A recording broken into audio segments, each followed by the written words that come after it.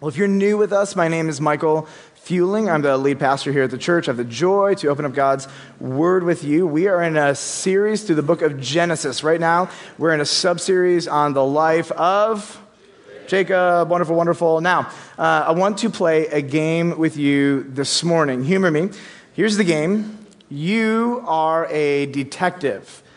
Ideally, you're a very good detective, and your job is to discern. Here it is. Ready? In this story, who is the good guy and who is the bad guy?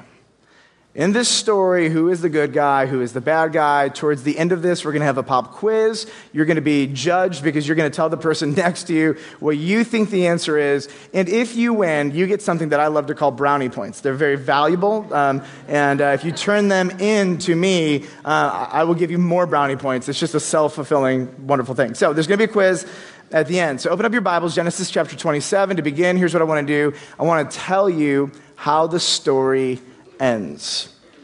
Verse 33, then Isaac trembled very violently. Verse 34, Esau cried out with an exceedingly great and bitter cry about Jacob. Verse 38, Esau lifted up his voice and wept. Verse 41, now Esau hated Jacob. Verse 41, Esau said to himself, I will kill my brother Jacob. Verse 46, then Rebekah said to Isaac, I loathe my life. What could possibly have gone wrong?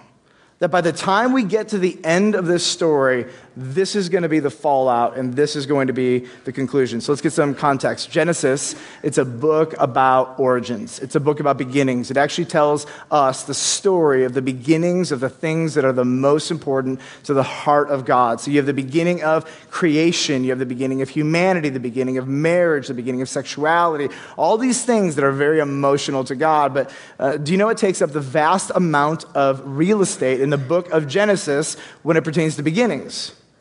The nation of Israel. In fact, from Genesis chapter 12 all the way to the end of the book, in fact, the story of the origins of the nation of Israel go all the way through Exodus, Leviticus, Numbers, and Deuteronomy. In fact, all throughout the Torah or the Pentateuch or the Law, that's what the first 5 books are called. It's the story of the origin of the nation of Israel, which is very near and dear to God's heart. The nation of Israel was birthed in Genesis 12 through Abraham. Good. One of you got it. I love it. Some of you are like, is it Abraham? Genesis 12, it's Abraham. Now here's an easy one for you. Abraham's son was Isaac, and Isaac's son was Jacob. These are called the patriarchs. They are the leaders, the first of the nation of Israel. Last week, let's bring you up to speed. Isaac had 2 sons. The first son, his name was Lovely. He's the firstborn, which came with enormous cultural privileges. We're going to get to that. The second born was Jacob. And Jacob was a grappler, a fighter from inside the womb. He fought constantly with his brother in the womb, and even as they're coming out, Jacob is grabbing the heel of Esau, who would go first, as if to say, I want to go first, I want all the blessings, I want to win, and for the rest of this guy's life, he is going to be a grappler and a fighter. And so here's what happens in Genesis chapter 27. We're about to eavesdrop on one of the most important moments, if not the most important moment in 2 men's lives. A father is going to set in motion an ancient ritual that would be the culmination of his life's purpose. A son is about to receive an inheritance, which was actually way more than just money, stuff, land, and property. What the son was going to receive was his father's approval, finally, and he's going to receive blessings from his heavenly Father. And these things are going to be sure and certain because in the Old Covenant in the nation of Israel, particularly with the patriarchs, when a father gave his blessing, it was like a prophetic word that would ring true over the son's life. This son is about to receive his future. He's going to hear the story of what the rest of his life is going to look like. And this father is going to take his favorite son, and he's going to enact this ritual, and so will be the next generation of Abraham, Isaac, and Jacob. Let's look at verse 1. When Isaac was old, and his eyes were dim so that he could not see, he called Isaac his older son, and he said to him, "My son." And he answered, "Here I am." He said, "Behold, I am old. I do not know the day of my death. Now, then, take your weapons, your quiver, and your bow, and go out to the field and hunt game for me, and prepare for me delicious food such as I love, and bring it to me so that I may eat," listen to this, "that my soul may bless you before I die." Now, if you're going to understand anything in Genesis chapter 27, you need to understand the difference between a birthright and a blessing. So let's just take a look at the screen, and we're going to separate these for you. The birthright means double the inheritance, and it is given to the firstborn. And so in this culture, in this time, you wanted to be first. Hence, when Esau came out first, Jacob was grappling his heel as if to say, no, I want the birthright. From the very beginning of Jacob's life, he wanted this birthright. It came with extra money, extra responsibility, authority. You were responsible for the family, particularly when the patriarch dies, responsible for the estate, and you would carry on the family name. Now, here's the deal. Typically, Isaac, the father of these two boys, would wait. But in chapter 25, Jacob stole the birthright, if you will, tricked, deceived, manipulated from Esau the birthright. And so here's Jacob, or Isaac. Isaac is the dad. Isaac is supposed to be giving the birthright to Esau, but he's stuck.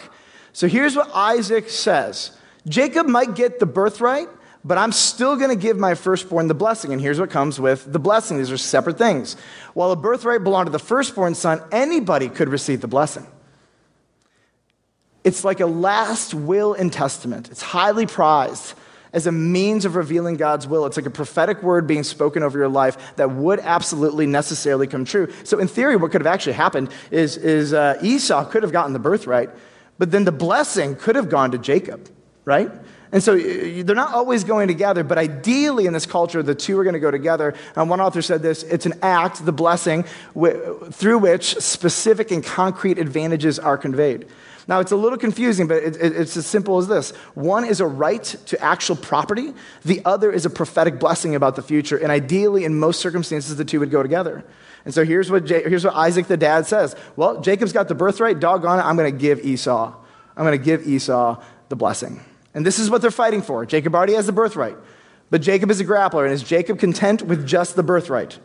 Jacob wants the blessing. You're going to see the word blessing come up multiple times. This whole chapter is about who is going to get the blessing. Who's going to get a prophetic promise from God about their future where it's all going to be good and wonderful. Who's going to get this? You could describe the birthright in one word: power.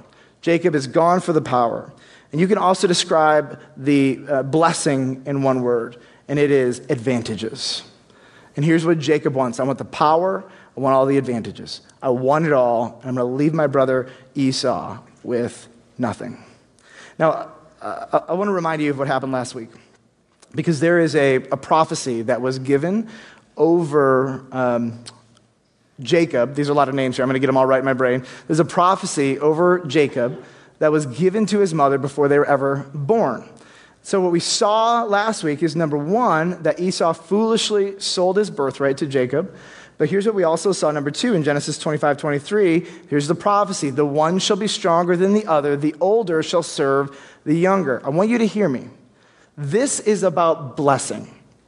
And so there is a prophecy over Jacob's life that he should get the blessing. Now, you're going to watch this pan out. It's all a little weird, and it's very short statements, but you're going to watch this. This is fundamentally about blessing, and that's going to happen. Now, go back to Genesis chapter 27, verse 5. Here's what's going on. Rebekah, she's listening when Isaac spoke to his son Esau. So why is Rebekah eavesdropping? I'm going to tell you a couple of reasons. Number one, Rebekah knows God's word. From Genesis chapter 25, Rebekah knows this. The blessing is supposed to go to Jacob, the younger brother, not Esau. Rebekah also knows this. She knows that her husband is intent on giving the blessing to the other brother, Esau. There's what God wants. Rebekah knows it. And there's what Isaac wants, which is to give it to the other brother. Here's third. She also knows that once Isaac gives the blessing to Esau, it's done. There are no redos. It's like the Olympics. Once it's given, there is no undoing this thing. It is a one-time thing, once for all, no second chances. Let's rehash the characters. You have the dad, Isaac. The wife, the mother, Rebekah. They have two sons, Esau, the oldest, and Jacob. Esau's supposed to get it all. Jacob wants it all, and Jacob will do anything to get it. Let's watch this unfold, verse 5. So when Esau went to the field to hunt for game and to bring it, Rebekah said to her son Jacob, I heard your father speak to your brother Esau. Bring me game and prepare for me delicious food that I may eat it and bless you before the Lord before I die. This is what Isaac is saying to his son Esau. Now, moms, I have a question for you. What would you do if your husband was about to disobey God? I want you to catch this. God gave a prophetic word that Jacob, the younger, would get the blessing. Isaac likes Esau better, so he's ignoring the word, and he's going to give the blessing to Esau. Moms, you're watching your husband about to disobey God's word. What do? Do you remember the phrase helicopter parenting? Right? So I'll tell you a funny story about helicopter parenting. There's a new phrase, actually, that is taking over with younger millennial parents. It's called lawnmower parenting.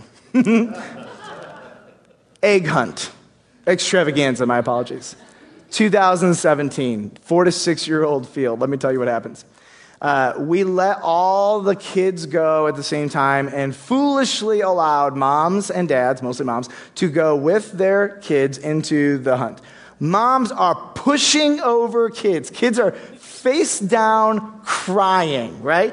Kids come out, I didn't get any eggs. This is a nightmare, right? Bartlett area moms are forced to be reckoned with, right? They're online, my kid didn't get anything, I don't know this egg hunt, right? So I'm sitting there and I'm like, what is wrong with these parents? Like, they will shove other children, and then they are bringing in like big garbage bags, and they're getting as many eggs as they can. I'm like, this is straight up weird. We went from, hey, do you got enough eggs? You got enough eggs? I'm going to hover over your life, to get out of my son's way, right? Like, this is crazy. Now we go to Extravaganza 2019. Our genius team decided that positively genius, that they would create a waiting area for the kids before moms and dads could come in. And there's all these moms like, please let me go in. They can't go without me. I'm like, go to the toddler field. They're going to be fine. This is a no parent zone. Did they listen? We had to have security inside of there to get them out, right? And I'm like, come on. So we let all the 4 to 6 year olds go. No moms and dads, mostly moms, no moms and dads whatsoever in this hunt. And we think we have resolved the lawnmower parenting problem in the 4 to 6 year old egg hunt. And then there is the exit. And in the exit is about a 10-foot space where all the kids would come out. Moms are pushing other kids out of the way, pushing other parents, give me my kid. And I'm like, everybody chill out. Like, these parents were intent on lawn mowing other kids and parents so they could get their kids. It was insane. So I'm sitting here with the microphone, and I have parent after parent. I have all these parents, whatever. And I say, hey, moms and dads, listen, I know you want to go in there with your kids. Let me tell you a story. I told them this story about 2 years ago, and here's what happened. Half the moms go, yep, totally, yep. The other half just stare at me. And I'm like, helicopter moms, lawnmower moms, there's the difference, right? They didn't even see it in themselves, and all the lawnmower moms went across. I mean, moms, you can get this, can you not? Like, there's something intuitively where you're like, you're going to literally get in the way of a promise that God made to my son. Who do you think you are? All the mama bear intuition and instinct is coming alive in Rebekah right now. Here's the moral. There have always been overzealous and controlling mothers, for what it's worth. All right. The dads aren't lawn. I'm going to be honest. Maybe at school they are, but at the egg hunts, it was always the moms. Verse 8. Now, therefore, my son, obey my voice as I command you. Go to the flock and bring me 2 good young goats so that I may prepare from them delicious food for your father, such as he loves. She knows exactly what's going to make Isaac happy.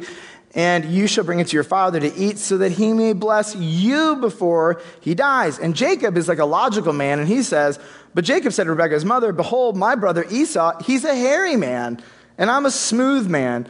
Like, impossible. And I love Rebekah. Rebekah's like, there is no deception of which I cannot succeed in. Perhaps my father, he says, will feel me, and I shall seem to be mocking him and bring a curse upon myself and not a blessing. In the blessing, by the way, it could actually end up being a curse. And if the father curses the son, that curse is going to be binding. His mother said to him, let your curse be on me, my son. Only obey my voice. Go, bring them to me. My question for you, is Rebekah a hero or a villain? Is Rebekah the good guy or the bad guy? On the one hand, she's fighting for God's word, and she's lawn mowing the future of her son Jacob. On the other hand, she is deceiving and manipulating her husband. Which one is she? Now go back to 2 chapters, Genesis 25. I'll put it on the screen for you. When Esau was 40 years old, he took Judith, the daughter of Beeri, the Hittites, no bueno. I'm going to tell you why. Go to Genesis, next slide. Hittites were Canaanites. They're people from the land. You do not, under any circumstances, ever, if you're an Israelite, marry a Canaanite. Never. A Hittite was just a version of a Canaanite. They are grotesque, vile people who worship false gods and lead the people of God astray. So even before this whole incident is happening, Esau has already married 2 Hittite women. The next woman, the other was Basemath. She's the daughter of Elon the Hittite. And here's what happens in verse 35 of Genesis 25. They made life bitter for Isaac and Rebekah. There's another motivation here, which is if you are given the blessing and you are given authority over the whole household, that means this. When this blessing is given, okay, Isaac the dad is no longer in control. Esau is. And these foreign pagan women are going to be Rebekah's master. Is she protecting herself and her future? Is she protecting her son? Is she protecting God's word? Is she the hero or the villain? Verse 14, it goes on, so he went. And he took them and he brought them to his mother, and his mother prepared delicious food, such as his father loved. Then Rebekah took the best garments of Esau, her older son, which were with her in the house, put them on Jacob, her younger son, and the skins of the young goats she put on his hands and on the smooth part of his neck. Like, this is orchestration, by the way. Like, ladies, have you ever made a big, huge, delicious meal from actual animals that were just killed? Have you ever had, like, slaughter animals, skin them, gut them, cook them, clean them, etc.? And then you have to take the skins, clean them, and then you got to put them on your son. This is like a laborious process. The amount of decisions that have to be made between the idea and the implementation are unnerving and innumerable. Verse 17, and she put the delicious food and the bread, by the way, homemade bread. Not only that, but she homemade bread. This is great. I want to eat this food, which she had prepared, into the hand of her son Jacob, verse 18. So he went into his father and said, my father. And he said, here I am. Who are you, my son? The words are hilarious. Jacob said to his father, I am Esau, your firstborn. I have done as you told me. Now sit up and eat of my game, that your soul may bless me. But Isaac said to his son, how is it that you have found it so quickly, my son? He answered, because the Lord your God granted me success. I mean, this is all stupid. Then Isaac said to Jacob, please come near that I may feel you, my son, to know whether you are really my son Esau or not. I got to remember, Isaac is blind, he's very old, and he thinks he's about to die. And you get the idea that maybe possibly some of his mental faculties aren't 100%, and so they're taking advantage of him. So Jacob went near to Isaac, his father, who felt him and said, This is one of the most frustrating lines in the Bible. The voice is Jacob's voice, but the hands are the hands of Esau. And he did not recognize him because his hands were hairy like his brother Esau's hands. This line is so frustrating. So he blessed him. The culminating moment of his life. Now what happens in verse 24 is we're going to get a little bit of an explanation about how this unfolded. He said, are you really my son Esau? And he answered, I am. Here's what you're going to find. These stories are here for a few reasons. One is they tell us the story of how we got Jesus ultimately, but they're also individually, they stand on their own as a mirror. And when you look at Jacob, you're not supposed to say, I know someone like that. What you're supposed to say is, I'm in here. This, to a degree, I'm capable of this. And so this is just one of those questions where I put it out there and we let the Holy Spirit just do what he wills. Where are you being or have been a Jacob? Verse 25, then he said, bring it near to me that I may eat of my son's game and bless you. So he brought it near him and he ate, and he brought him wine and he drank. In fact, the text seems to imply that in the middle of all of this discussion is a lot of alcohol that is numbing the wisdom and the senses of Isaac. Verse 26, then his father Isaac said to him, come near and kiss me, my son. So he came near and kissed him, and Isaac smelled the smell of his garments and blessed him, and he said, now this is the time for the actual blessing. Every single thing I'm about to read to you was intended to be Esau's. See, the smell of my son is the smell of a field that the Lord has blessed. May God give you the dew of heaven. This is a symbol for ease of life. And of the fatness of the earth, a metaphor for overflowing wealth. And plenty of grain and wine, a life where nothing is lacking. Let peoples serve you, not just one, peoples serve you, and nations bow down to you. This is power is being bestowed to him. Be Lord over your brothers. This is authority. And may your mother's sons bow down to you. This is respect. Cursed be everyone who curses you, and blessed be everyone who blesses you. And this is God's favor. As soon as Isaac had finished the blessing Jacob, when Jacob had scarcely gone out of the presence of Isaac his father, Esau, his brother, came in from hunting. He also prepared delicious food. He brought it to his father, and he said to his father, he must be full, let my father arise and eat of his son's game that you may bless me. We just have to take a moment here and appreciate and experience the emotional pendulum swing you're about to observe. This might be one of the greatest, most disappointing letdowns a human could experience. This was supposed to be the greatest day of Esau's life. This is what every son wanted. This is what Esau dreamed to receive. The affirmation and the blessing of his earthly father, as well as his heavenly father, his father's estate, his wealth, his name, his opulence, authority over his brother who took advantage of him, and his mother who loved him second. If you are Isaac at this point, you have one blessing to give, again, with no redos. Verse 32, his father Isaac said to him, who are you? He answered, I am your son, your firstborn, Esau. Then Isaac trembled very violently. Assign an emotion to this. Because for most of us, we're going to read our own emotional climate into this story. Let me give you a few. Shock at the depth of betrayal. Fear. What else is Jacob the deceiver capable of? Regret. What have I done to my favorite son Esau? Anger. How could Jacob do this to me? Verse 33, then Isaac trembled very violently, and he said, who was it then that hunted game and brought it to me? And I ate it all before you came, and I have blessed him. And this is this line where it's almost as if Isaac realizes the finality of what has already happened. Yes, and he shall be blessed. Like it's gone. I've got nothing left for you. And verse 34 says, as soon as Esau heard the words of his father, he cried out with an exceedingly great and bitter cry. And he said to his father, bless me, even me also, O my father.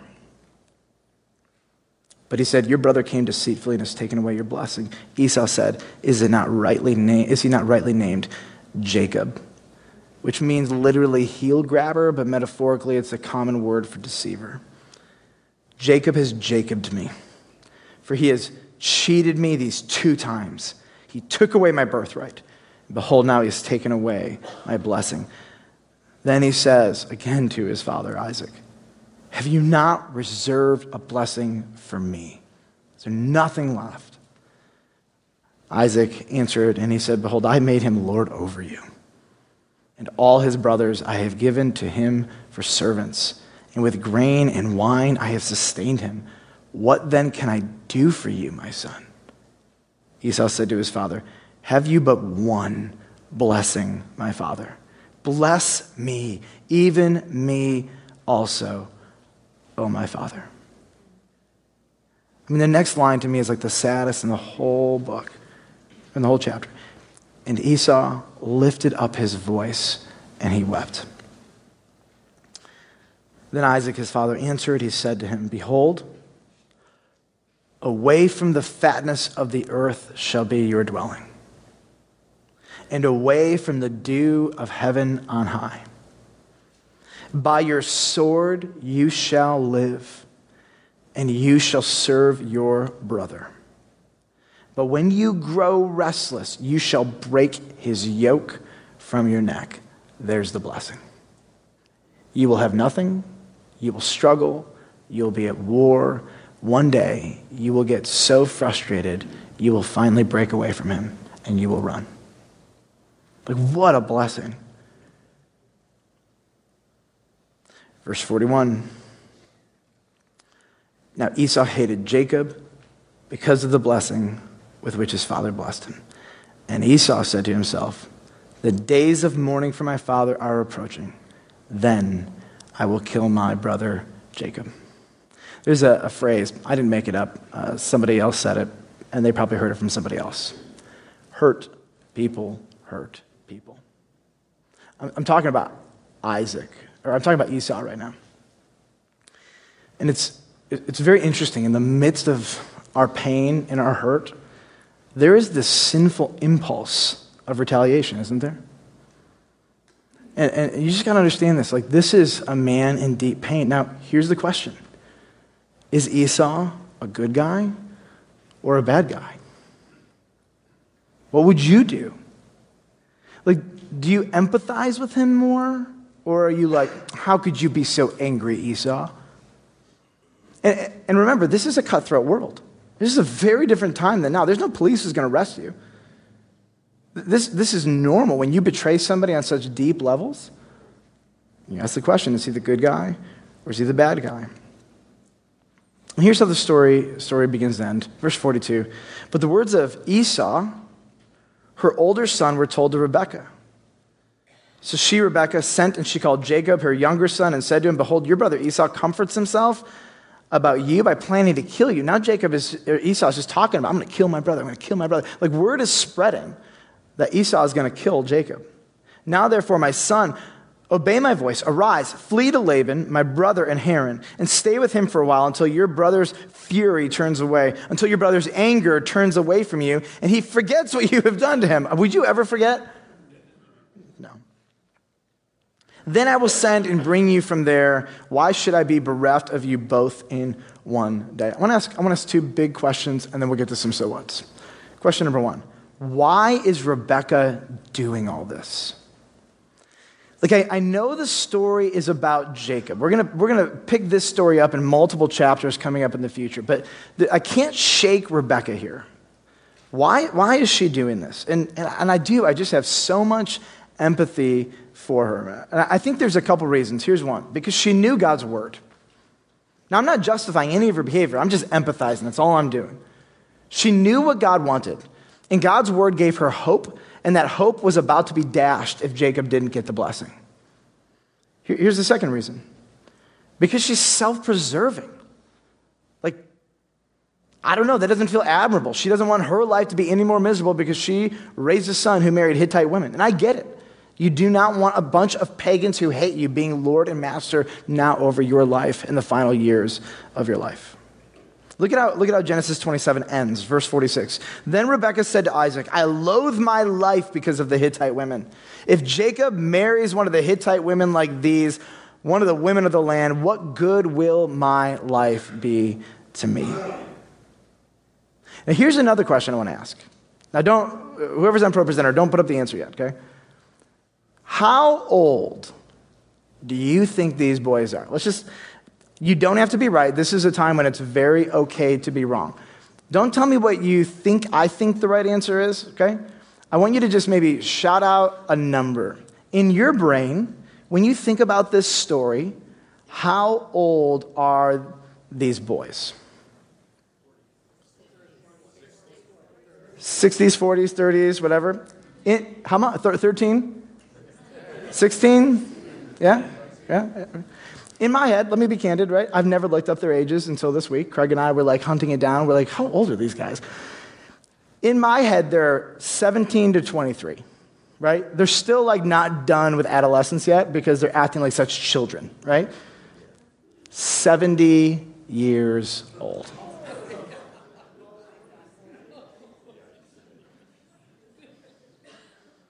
All right, let's finish our detective game. Look at the person next to you. Who's the good guy?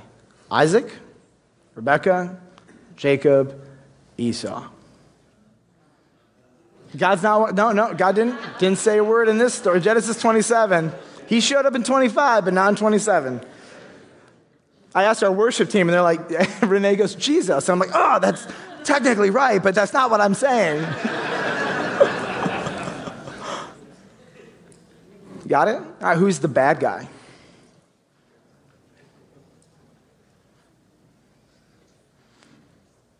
Ready for it? No one's the good guy. Did you get it? Some of you are like, yeah, no, yep. Isaac drops the ball on his responsibilities, neglects God's word, plays favorites with his kids.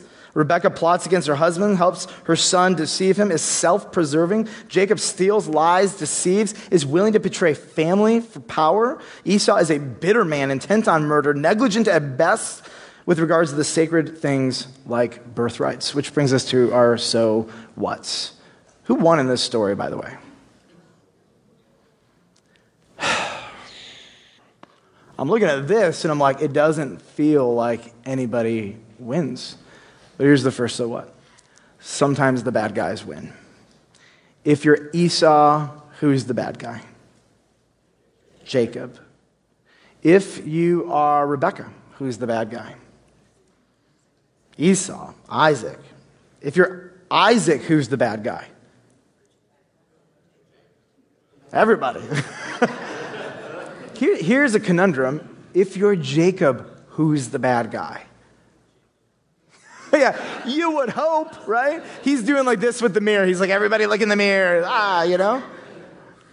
Ironically, in Jacob's brain, his older brother is the bad guy. His older brother hasn't done anything to him. He's already stolen from him. It's like, come on, man. Sometimes the bad guys win. And this is the reality of this. I ask, at what cost is it worth winning? I mean, look at this. That's the fallout. When bad guys win, there's just pain everywhere. Number two, even when the bad guys win, God is 10 steps ahead. I just want to look at you, Village Church, and say, trust him. God made a prophecy 70 years before this that said, the older is going to serve the younger. And what happened? The older is going to serve the younger. Now, was all the fallout necessary? I'm just going to tell you no. The path between today and whatever God is going to do, as we said last week, can be miserable or joyful. Unfortunately, we can even choose a joyful path, but the people around us, they could be like Jacob, and they can choose a terrible path and make our life miserable. I mean, if you're Rebekah and your son leaves and he marries two pagan Canaanite women who make your life miserable. You might be doing everything right your whole life, being a woman of integrity, and then your son, whom you raised and birthed, turns around and does that to you. You could be doing everything right, and it can still come back to you.